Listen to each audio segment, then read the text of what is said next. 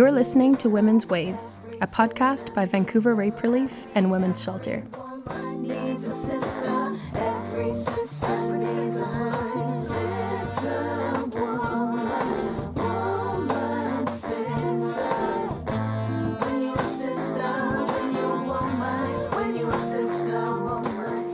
My name is Salona Kanu. Thank you for listening. This is part 2 of a 2-part series on reproductive rights around the world. If you haven't heard part 1 yet, you should go listen to conversations I had with feminist activists in Brazil, Ireland, and Northern Ireland. When I was putting together the content for this podcast series, I got in touch with Carol Downer and was so blown away hearing about all of her contributions to the feminist movement, in particular the reproductive rights movement, that we decided to bring Carol to Vancouver. We hosted an event with her showcasing her work in September, and so this gave me the incredible opportunity to sit down with Carol in person. Here's our conversation.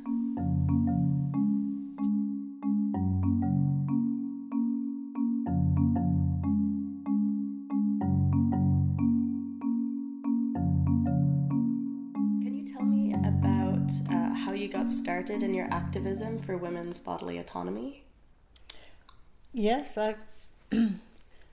I heard a little newscast that the Now women were picketing the Capitol, the White House. Mm-hmm. And I thought that was so fantastic and great. I was at work at the time, and I thought, I've got to find these women. So I did, and I went to a Now meeting. Mm-hmm. And it was mostly professional women, other than working this part-time job, because I had kids at home, so I was just earning extra money. I, wondered what I was doing there, I mean, I didn't have that much to contribute. They had all these different committees about concerning professional women and their concern. Mm-hmm. And here I was, a housewife. So I noticed that the one committee that they had was the abortion committee. Well, I had an illegal abortion, so I felt that was something that, I did have something to contribute. Mm-hmm. And I was very lucky because the woman that was the chair of the committee, there was only 3 of us on the committee, was Lana Phelan. And Lana had written a book on the abortion handbook. And she was just brilliant, a very wonderful speaker, tons of information.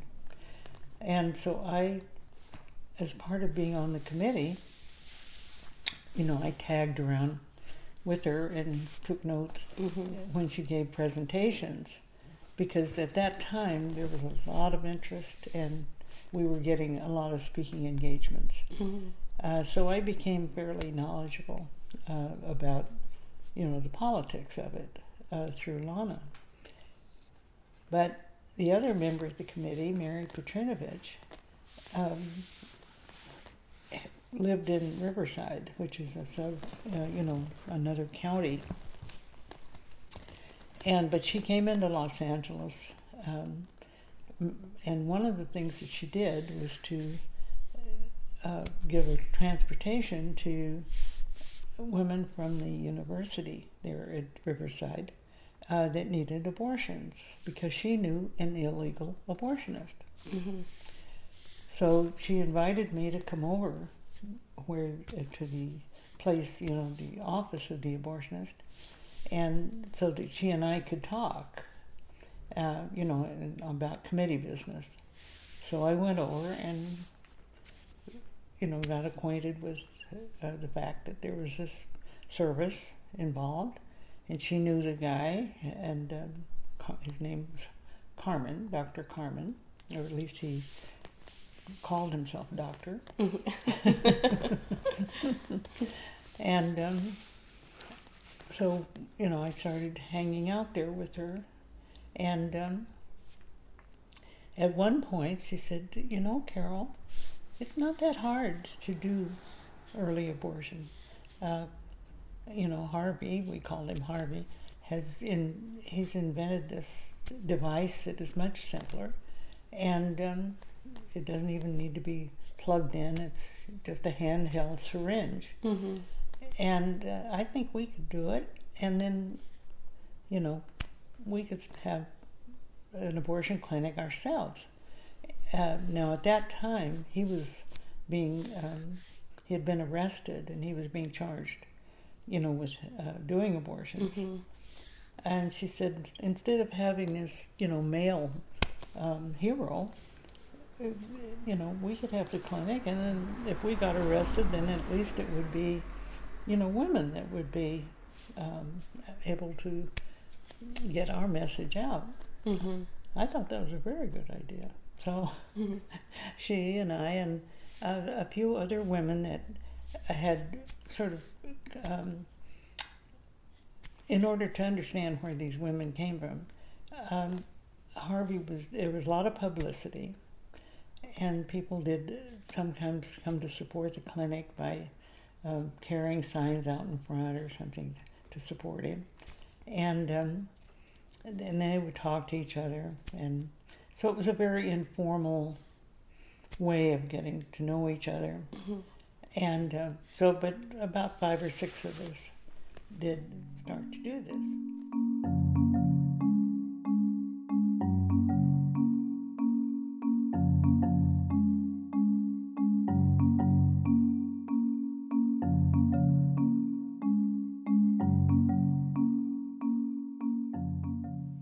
I was at this very small little storefront that Harvey used as an abortion clinic with Mary, and as we were talking, she started walking into the other room, and this is where a patient was getting an IUD, and I just tagged along after her because we were in the middle of our conversation. Mm-hmm.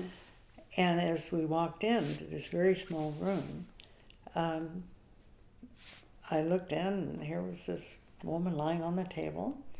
The speculum was in, and I could see her cervix. The light was shining on it. I had never seen a cervix. I had no idea. And it was wonderful. I was totally shocked and happy and actually, I almost fainted. I was that overwhelmed. Mm-hmm. Because remember, I had been studying under Lana about how many abortions were done illegally and all of the women dying, and how difficult it was for us to find an abortionist. Mm-hmm.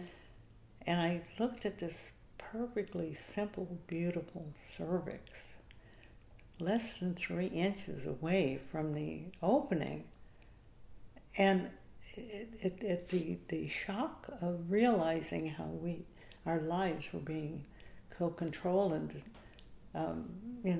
damaged when this information was so readily available and so accessible. So accessible, literally, as well. Really accessible. And it just floored me. So after the experience, I took a speculum home with me. And I thought, well, I want to see my own cervix. Here I had 6 children, Mm-hmm. and I'd never seen my cervix.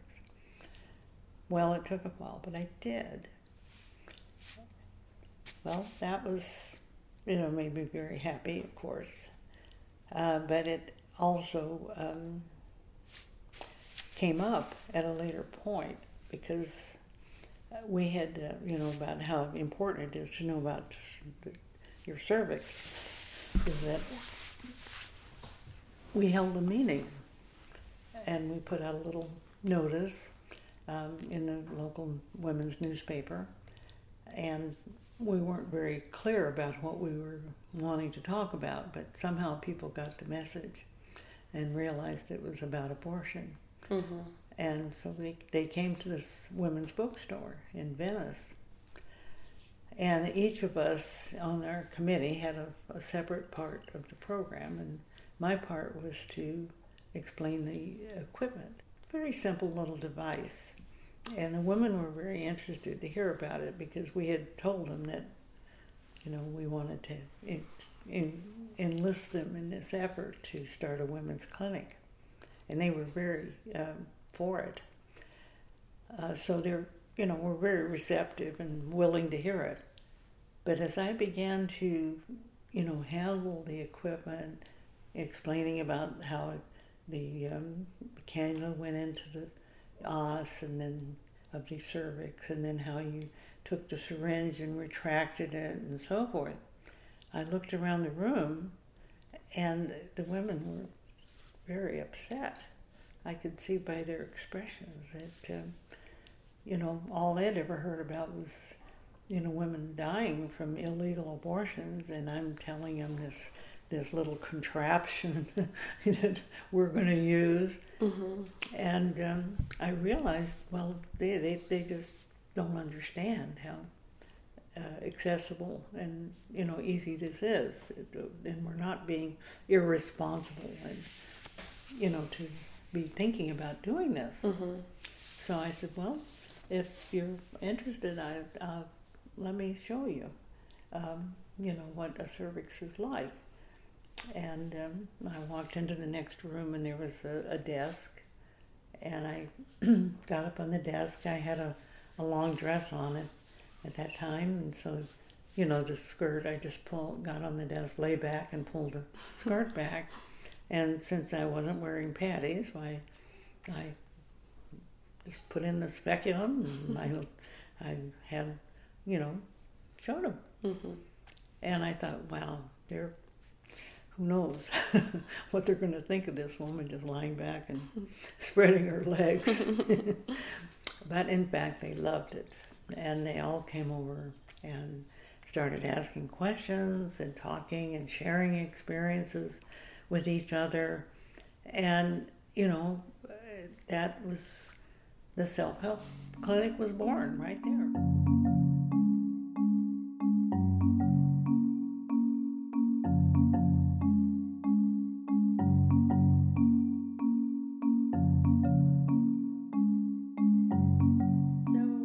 This group did form, you said that was like the beginning of it. Yes. That night. Yes. And when the group did form, can you tell me a little bit about what formation you and the other women worked in or grouped in? So was it a collective? Did you have a hierarchy? And why did you choose to work in that kind of formation, and what were the possibilities or the limitations? Mm-hmm. When we first, right after that, we decided that how important this educational aspect of it was.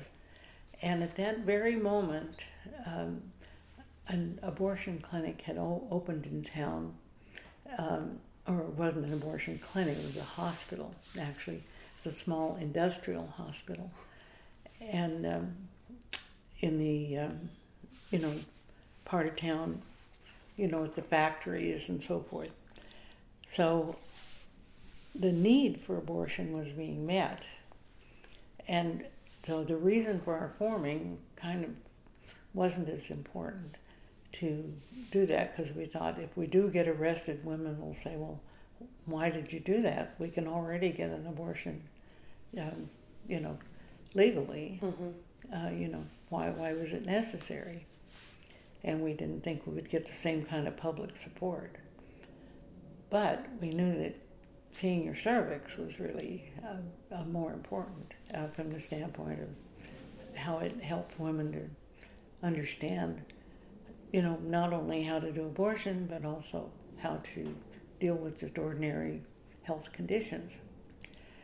So we started meeting, and holding little self-help clinics. And as women joined in, it became, we branched out, we started traveling and so forth. So at that point, we were very loosely organized. We didn't have any hierarchy. Just everybody was pitching in and doing it, and we haven't really given much thought to organization per se. And we didn't, we weren't established yet. But then, since abortion had become available, we started an abortion referral service so that women would come to our women's center where we had a room, and we would examine them and determine, the length of pregnancy and so forth, and counsel them about what an abortion is, and then we would accompany them. So at that point we were, more organized, and we did work in a collective fashion. We didn't have a hierarchy per se. Then after Roe v. Wade, which took place about a year later, of course we established a clinic. Now when you do that, you have to be very well organized, because you have to get a state clinic license. We were incorporated. We had to deliver health care, in a way that, was very, sort of bureaucratized. I mean, we had to have procedures and that we followed and so forth, just to make sure that we had the quality of care. So that did put us into a somewhat more formal type of organization. We operated collectively in terms of decision making, but we did have to allocate different roles to people, and that, of course, makes a more complex organization. But we were committed to consensus, for example, which means if you have to get everybody to agree, it may take a long time, So we had meetings that went into the night, and seeing as how we all had families and children and so forth, that gets complicated, and those of us that didn't have families certainly had significant others that were, not happy to see us be delayed. So it's very difficult to do it. To do that, yeah. So that's kind of one of the limitations that we know as well, working in a collective here in Vancouver, that it can be a timely process, like you said, to have everyone reach consensus. But what did you see as the benefit of working collectively? Why did you strive for that over just maybe giving in and saying, okay, I'll be the boss. I'll make the decisions from now on. It will be easier. Yeah. Well, of course we were, I think we really took it almost as a given that we'd be collective, because that was part of being in the movement, was to do away with hierarchies. Yeah. We all recognized that hierarchies were exactly what we were trying to, overcome. Because we were always at the bottom as women of any hierarchy. So, we didn't ever consciously say we're going to be a collective. We just kind of assumed it. And as we did become more complex, it became more difficult. But we stuck to it because we just felt strongly that every woman had an equal part, and that every woman's ideas were equally important for us to hear, and that once we did reach a decision, that it was a good, solid decision, and that we were all behind. Yeah. And I think that the effort paid off. I think we ran the clinic very efficiently. One thing we did at our meetings is that we prepared a report in preparation, and we called it, our vital signs. And we kept track, of all the mail that came in. That was part of the meeting, was that we would make copies of important incoming letters. And we kept track of all the women that we saw, all of the public relations events, media presentations, any of the events that we took place at the clinic, so that every member of the collective would know everything that happened every week, just on this one page. You know, the income we got, and because we paid ourselves according to however much money we had.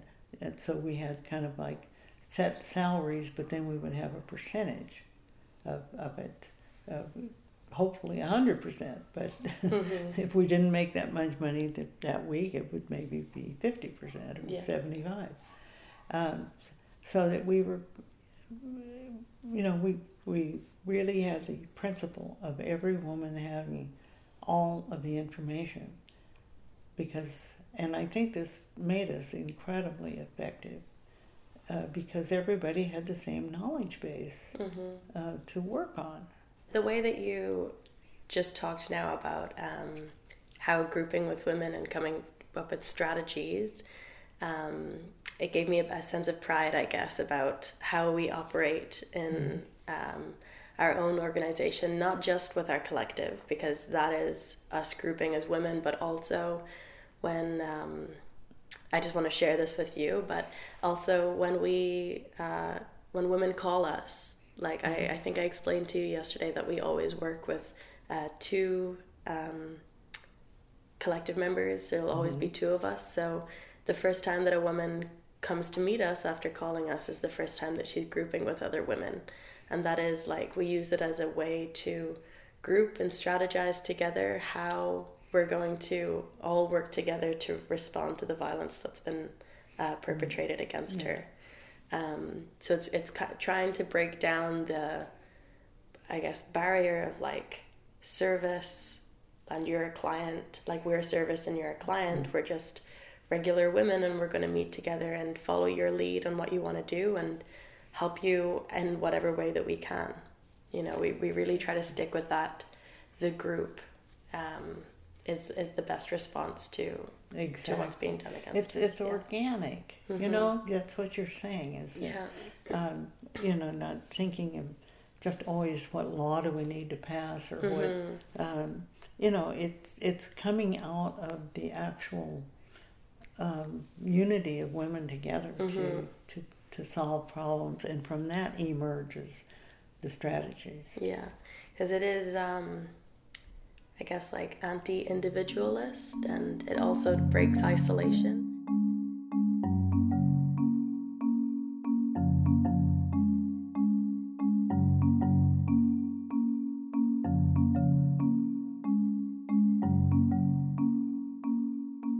So what do you see as the similarities and the differences between when you were active, or when you started being active, rather, because you haven't stopped. Right. When you started in the late 60s, early 70s, and now, what do you see in terms of the context of activism and also the strategies in women's resistance? Well, it's terrible. I have to sum it up in one word. Is that there have been a tremendous backlash against women, and also in the larger picture against all of us, because our, to put it in the, how do I say it in the shortest way here, is that basically the wealthy people in our society, and not just our society, but around the world, really have taken over. And I mean, this is under this new economic system that they call, you know, neoliberalism. And this has very effectively made it difficult for all groups to get together. Labor unions, any kind of, you know, political parties that want to change things are going to find themselves very handicapped because of these economic measures which basically have destroyed the unions and made it very difficult for people to get, have pensions or any kind of security. Mm-hmm. And so we have it has made movement work and activism far more difficult. Mm-hmm. Well, we did not really recognize that at the time. I mean, of course, we were opposed to the cutbacks, in welfare, and when Bill Clinton in 1999, cut back welfare for women. We were very opposed to it on a social justice basis, but I think we were not really aware of the ways that it was harming our ability to organize Mm-hmm. and how to experience the world. People were forced into just kind of scrambling to survive with all these, layoffs and people working part-time and taking away any employee benefits. Very difficult to get insurance, health insurance, very expensive. All of those things worked to make us individualistic, and the idea that everyone had to just scramble to do what they could do and start little businesses. Everything became more commercialized. Like in the women's health movement, for example, today, we have a lot of women and they're doing good work. I don't want in any way to imply or impugn them. However, they are forced to do it as like a little business, Mm-hmm. And that creates a whole different dynamic. That it's just like this woman may get the inspiration of, selling some kind of birth control product, or fertility awareness thing, and then she's the boss. And it doesn't, I don't think anyone becomes tyrannical or in that sense. I think it's out of necessity. Mm-hmm.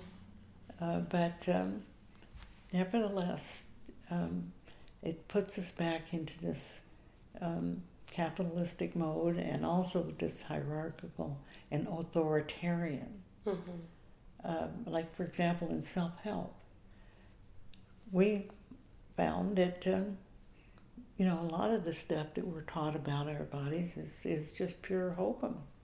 The so-called menstrual 28-day menstrual cycle.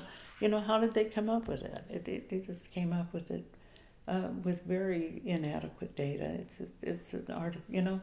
When we actually started comparing notes and things, a lot of those facts were, very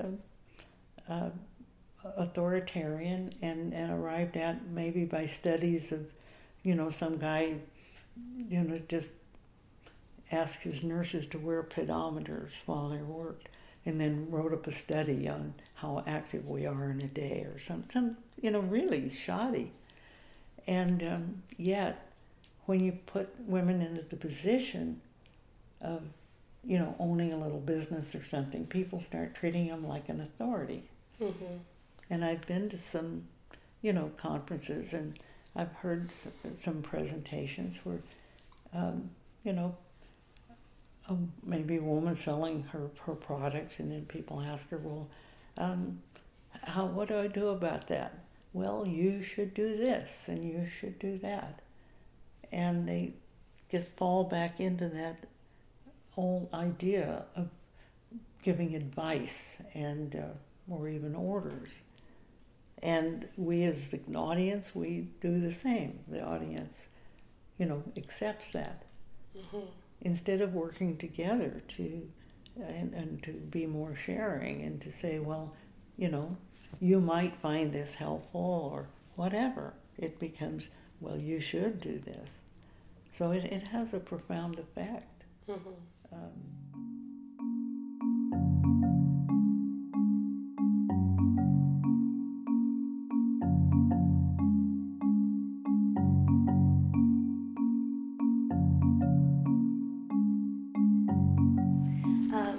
So also, Carol, over the last 2 days that we've been spending some time together, we've had so many wonderful discussions about how race and class affect women's access to reproductive rights and women's bodily autonomy. So I'd love to hear a little bit more about that.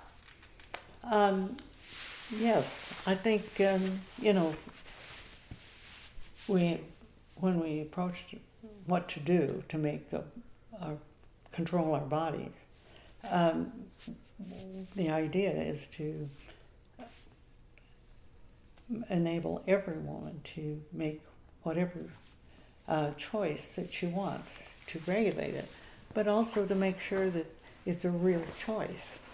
And today, unfortunately, due to race and class, those choices are often not real.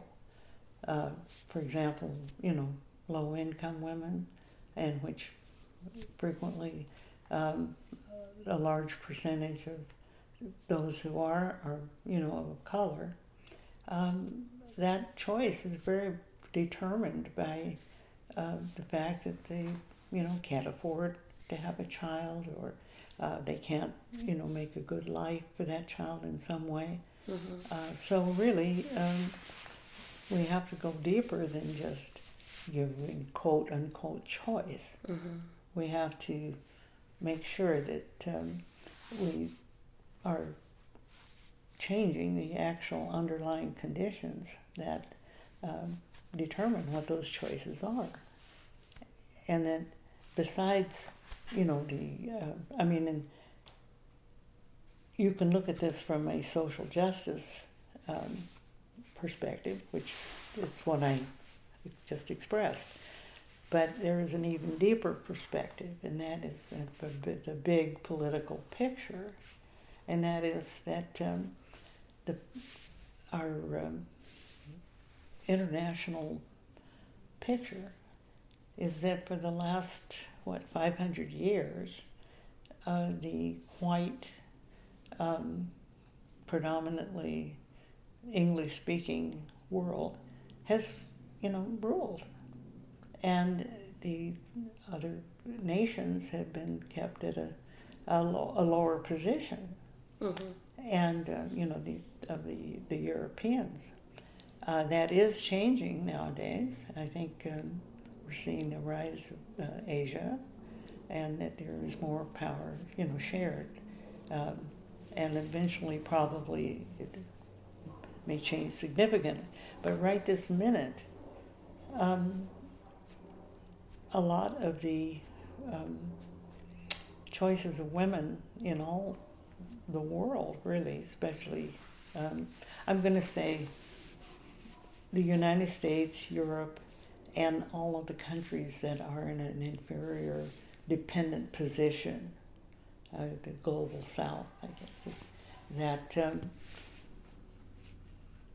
we as women are being manipulated through their programs, and who gets birth control and under what circumstances, and where abortion is legal or where it isn't, or whatever, to basically maintain this position of the white power structure. And I know it sounds very grandiose, but it's very real. And for example, the population control programs that are in the global south, due to their position economically, these world organizations like the World Bank and International Monetary Fund and so forth have forced these countries who are in debt, have national debt, to accept these population control programs. And, the idea being to cut down the population. Now, some people can say, yes, we need to do that because of the population explosion. But, there is another approach, to the problems of more people, and some of that is like changing our consumption patterns, things like that. But instead, they're just putting in these programs that carry these dangerous methods of birth control. I mean, for example, like it was Uganda, the Planned Parenthood there closed down. Well, that was, too bad in one way as far as Planned Parenthood, but they didn't provide for the women that had these long-acting methods, these implantations. When they left, what are these women supposed to do? With these devices in their body that, they didn't have the means to get taken out if they wanted it, or if there were complications, who did they go to? So these programs are really, what shall I say, they're not monitored and by anyone, but they're just out there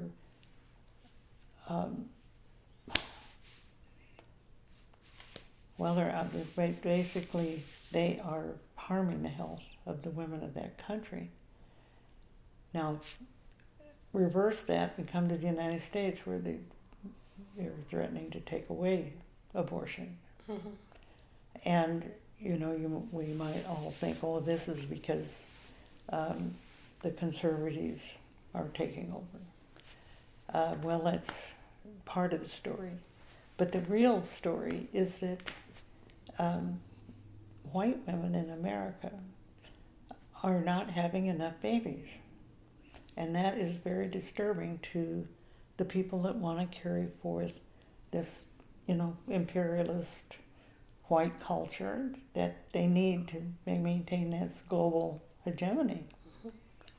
And so it's very ironic, because while on one hand the impact of illegal abortion will hit the women of color much harder, the taking away of choice will affect the white women. So it's that all women are under the gun. Mm-hmm.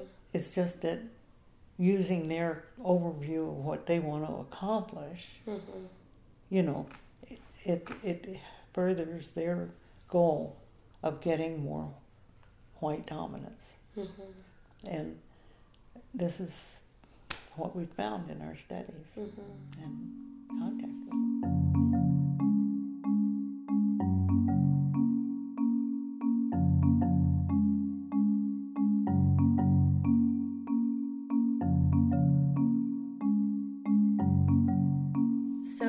You've touched on it a little bit there, and I know you've mentioned it over the last couple of days, that you're quite critical of the current overuse of birth control, so whether it be birth control pills or IUDs that are being given to women. But if women are not using those to protect themselves against unwanted pregnancy, what should we be using? What are the other options? Well, actually, the news is very good in that respect, that there are a number of other ways of approaching, limiting your fertility. And they don't necessarily involve knowing your body any better or, doing self-help. I mean, that, of course, is always the best. But you can just walk into a facility and have someone help you with it to provide diaphragms.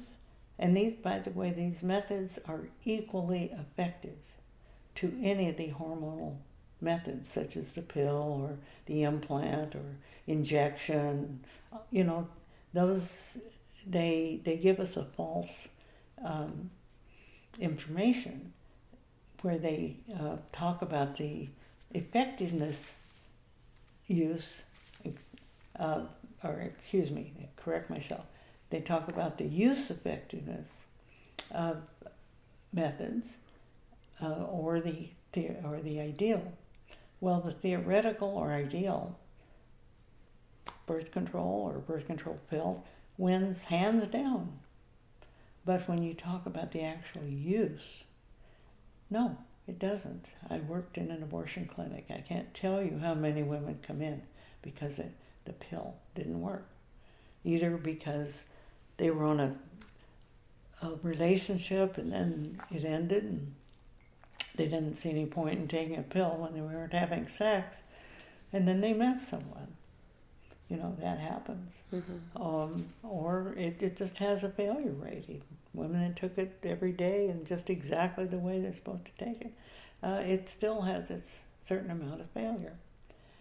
So comparing that use to a diaphragm or to a cervical cap or to foam or to,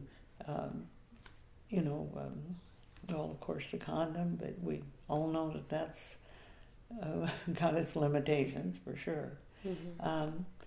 But these other ways are also very effective, and they don't put a chemical into your body, and they don't cause you to get depressed and run a risk of dying. I mean, that's the whole thing, is there is no chance of dying from using a diaphragm. And with the pill, it's very small, but it's very real. And if you've ever sat in a room with parents whose daughters died from using the birth control pill, which I have, you understand that it's very real. And so I think these pills the one reason women accept them is because they need to have some protection, and that's all they're being offered. But if we, as women, demand more, and sometimes it can be on an individual basis, if you shop around, there are people that are offering these methods, particularly methods like the diaphragm or the female condom. You can get them at your provider. So that's my suggestion.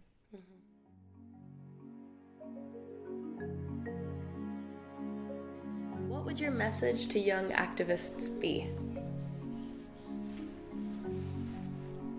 Find yourself the closest person, the closest woman who, aspires to, be a feminist and get together with women and become a friend and find others and start groups and start whatever your particular aspiration is or project you want to start. Bring in women and get it going, because that's the only thing that's going to make any difference. We can change laws, but as we can see, they can always change those laws back. But if we build our own unity, which we have, now I gotta say, it's not, I may say that like it's just so simple. It's not simple. And one of the things is that we do have differences amongst us. We have different races, we have different classes, different backgrounds, and those things matter, and they do affect, how life affects each of that oppression. And we have to deal with that. That's almost our very first step, is to welcome feedback from other women that says, that hurt my feelings, or you excluded me, or you didn't seem to listen when I spoke, or you're not aware. We just have to start doing that and start saying, well, tell me more, because those are realities, and they are potential barriers to our being able to work together. Because although we have more in common than we have difference, we have on a daily basis, we have to deal with these actual real differences too. So I guess the take-home message is grouping, unity, collectivity, and sisterhood. Correct. Thank you Great. for summing that up. That's really Wonderful. it. Thank you so much, Carol. Thank you.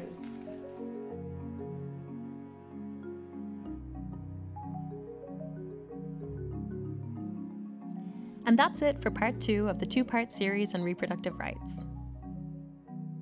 Stay tuned for more radical feminist content.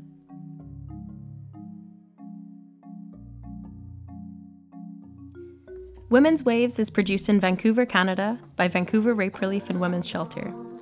You can find our episodes on Spotify, Apple and Google Podcasts, Mixcloud, and our website rapereliefshelter.bc.ca.